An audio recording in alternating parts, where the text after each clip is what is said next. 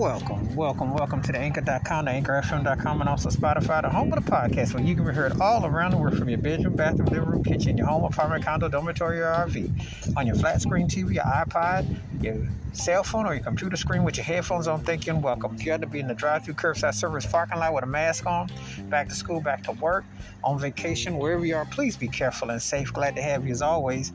And again, you can hear this episode on Anchor.com, AnchorFM.com, or Spotify, or whatever service provider you're listening to. Appreciate your support. Please be careful and safe. And now on with the episode. This episode, I'm going to talk about the leader of one tight band, but he wrote bulk of the material and played the instruments. But the band was talented. And this cat was like very charismatic, had some catchy songs, had some big hits in the late 70s, early mid 80s. Was definitely one of the most happening artists. And but this was one of those album tracks which would be considered in the smooth jazz field because he co-wrote it with the jazz great. So it was a different change of pace.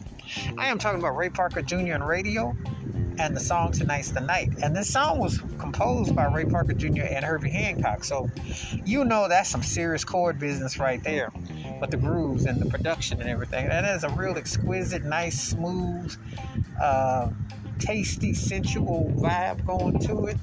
And it's one of them songs that when cats would do session work, because Ray Parker Jr. did a ton of session work. Because to be honest with you, his session work is right more so as much known as his solo career. And he's got some big hits as a solo artist. So I should kind of tell you, he was a pretty happening thing 40 plus years ago. But when you hear this cut, it's really sensual, has a nice chord structure. The arrangements are real nice. The production, of course, Raydio's harmony was always the truth, and they really sounded so good together. And when one of the nice things about a track like this, Ray had a systematic formula for his hit stuff, which you pretty much knew the sound. There was a certain distinctive sound that he always had in his songs. So when you hear an album cut that's really smooth and hypnotic and hits the groove, you're like, wow, that don't sound like what you usually used to. It's got a little nudge towards it, but this is a nice, smooth song that still sounds good 40 plus years later. It's like you can still groove to this cut.